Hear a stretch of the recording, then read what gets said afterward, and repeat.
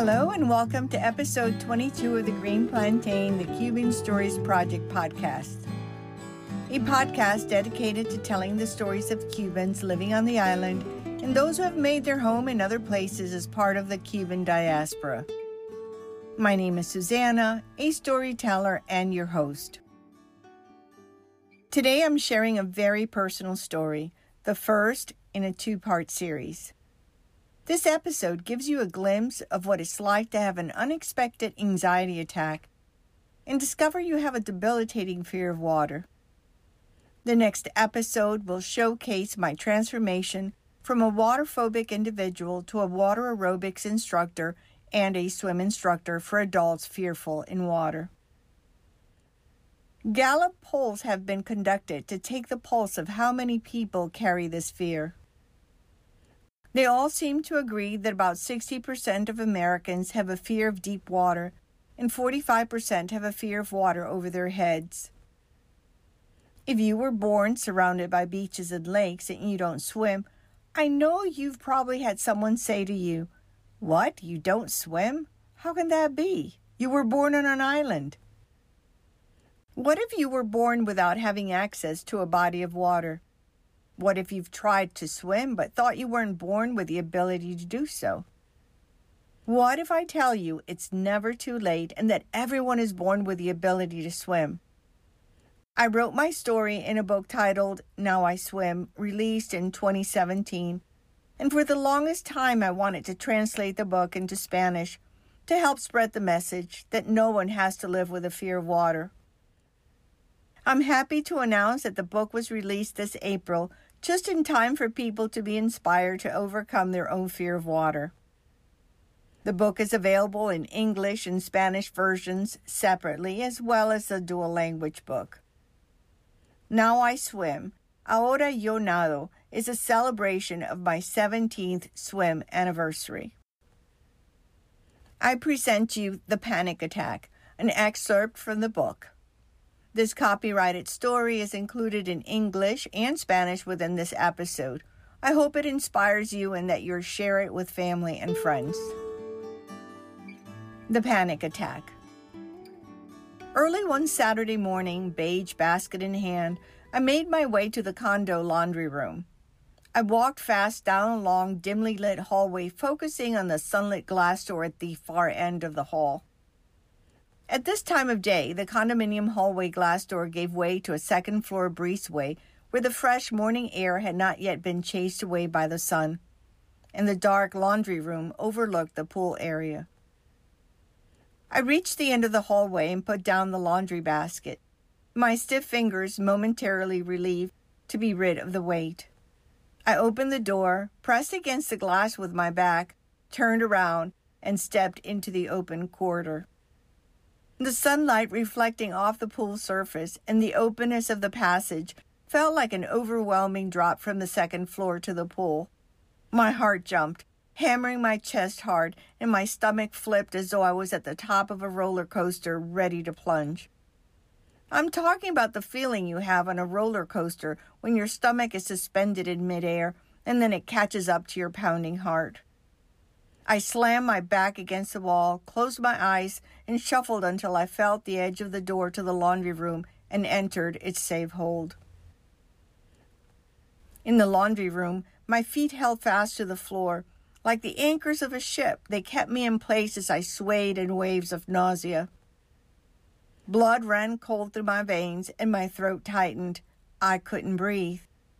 I staggered to the closest washing machine and leaned on it until my heart stopped drumming. I had never felt this way before. Later, I was told I had experienced an anxiety attack. In the ensuing days, I grappled with the implication of the debilitating experience and knew I had to understand what distressed me. Soon after, I realized I had a severe fear of water and heights. I have so many family and friends to thank. Please know that you're all acknowledged in the book with much gratitude. A special thanks to my husband John and daughter Becca, who supported every attempt I made to learn to swim, and to Mel and Dash, who developed the miracle swimming system. As a side note, our daughter Becca was instrumental in how I found Mel and Dash. Our daughter began to support my swim journey by becoming my spotter in the water. The first time she was in the pool with me, I saw in her eyes a look of pride mixed with uncertainty. So strange it was to see me swimming. By the time our son Zach came home from his Iraq deployment with the Army, I was swimming quite a bit. When he saw me in the pool, the same look of astonishment and pride flashed across his face. Of course, he did mention it was strange seeing me in the water, to which I responded, smiling, "Yes, isn't it wonderful?" And to you, our faithful listener, thank you for joining me in the quest to erase the fear of water. If you know someone who would benefit from this information, please tell them about my story. You can subscribe to The Green Plantain, a free podcast on iTunes, Stitcher, Google Play, or TuneIn, now also on Spotify. You can also find and follow us on SoundCloud, YouTube, Instagram, or listennotes.com. Or you can just say, "Alexa, play the latest release of the Green Plantain podcast." I would be delighted if you leave me a comment or a rating to let me know how you like this podcast series. You can drop me a line through Facebook at Susanna's Books if you have a story you would like to have recorded as part of this Cuban Stories project. This copyrighted podcast has been mastered and produced by Susanna's Books, and the Guantanamera music in this recording is licensed to Susanna's Books through Pond 5. If you would like to listen to the story in Spanish, please stay logged on. The story will be read after the musical interlude. Otherwise, thank you for tuning in. Muchas gracias, y until next time, this is Susanna at the Green Plantain. A tostón, anyone?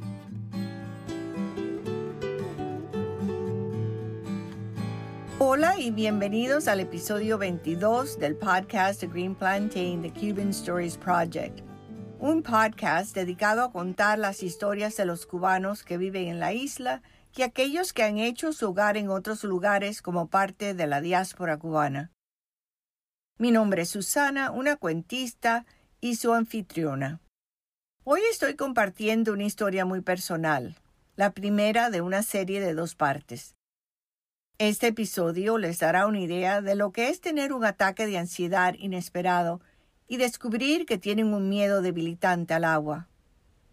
El próximo episodio mostrará mi transformación de una persona fóbica al agua a una instructora de ejercicios aeróbicos acuáticos y una instructora de natación para adultos temerosos en el agua. Se han realizado encuestas de Gallup para tomar el pulso de cuántas personas llevan este miedo. Todos están de acuerdo en que alrededor del 60% de los estadounidenses tienen miedo a las aguas profundas y el 45% tienen miedo al agua que les cubre la cabeza. Si nació rodeado de playas y lagos y no nada, sé que probablemente alguien le haya dicho, ¿qué, no nadas? ¿Cómo puede ser eso? Naciste en una isla. Pero ¿qué pasa si la persona nació sin tener acceso a un cuerpo de agua? ¿Y si esa persona ha intentado nadar, pero piensa que no nació con la capacidad de hacerlo? ¿Qué pensarían si les digo que nunca es demasiado tarde y que todos nacemos con la habilidad de nadar? Escribí mi historia en un libro titulado Now I Swim, publicado en el 2017, y durante mucho tiempo quise traducir el libro al español para ayudar a difundir el mensaje de que nadie tiene que vivir con miedo al agua. Este año estoy feliz de anunciar que el libro fue lanzado este mes de mayo, justo a tiempo para que la gente se inspire a superar su propio miedo al agua. El libro está disponible en versiones en inglés y español por separado, así como en un libro de doble idioma. Now I Swim, ahora yo nado, es la celebración de mi 17º aniversario de natación. Les presento Ataque de Pánico, un extracto del libro. Esta historia con derechos de autor está incluida en inglés y español dentro de este episodio. Espero que les inspire y que la compartan con familiares y amistades. Ataque de pánico. Un sábado temprano en la mañana, al comenzar las labores domésticas, recogí la ropa sucia en una cesta y me dirigí a la lavandería del condominio, situada en el mismo piso en el que vivíamos. Con paso rápido caminé por el largo pasillo iluminado solamente por la luz del sol que entraba por la puerta de cristal al final del pasillo.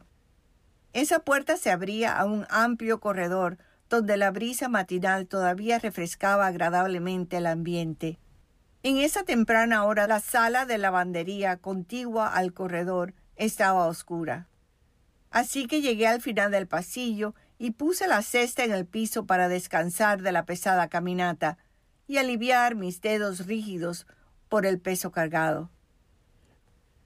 Abrí la puerta de cristal para entrar al corredor y avanzar hacia la lavandería. Y al abrir los ojos, llegó hasta mí desde la abrumadora distancia del segundo piso la visión de la piscina bañada por los rayos del sol que producía el efecto de un baile de luz. La gran amplitud del paisaje magnificaba esa visión que me estremeció profundamente. En ese momento sentí un vuelco en el estómago. Me tiré de espalda contra la pared, cerré los ojos y me deslicé lentamente hasta que sentí el borde de la puerta de la lavandería y entré. En la lavandería sentí que mis pies se aferraban al suelo, al igual que las anclas de un barco. Mis pies me mantuvieron en el sitio mientras me balanceaba en oleadas de náuseas. Sentí que la sangre se me enfriaba en las venas y mi garganta se cerraba y casi no podía respirar. Me incliné sobre la lavadora más cercana hasta que el latido de mi corazón se normalizó. Tenía un miedo aterrador. Más tarde supe que había tenido un ataque de ansiedad. En los días siguientes lidié silenciosamente con las implicaciones de la experiencia tan debilitante que había vivido y supe que tenía que entender lo que me angustiaba y que necesitaba ayuda para encontrar la forma de sanar. Tiempo después acepté que tenía terror al agua y a las alturas. Tengo tanta familia y amigos a quien agradecer. Todos ustedes están incluidos en el libro con toda mi gratitud. Un agradecimiento especial a mi marido John y nuestra hija Becca, que apoyaron cada intento que hice para aprender a nadar, y a Mel Dash, que desarrolló el sistema de Miracle Swimming.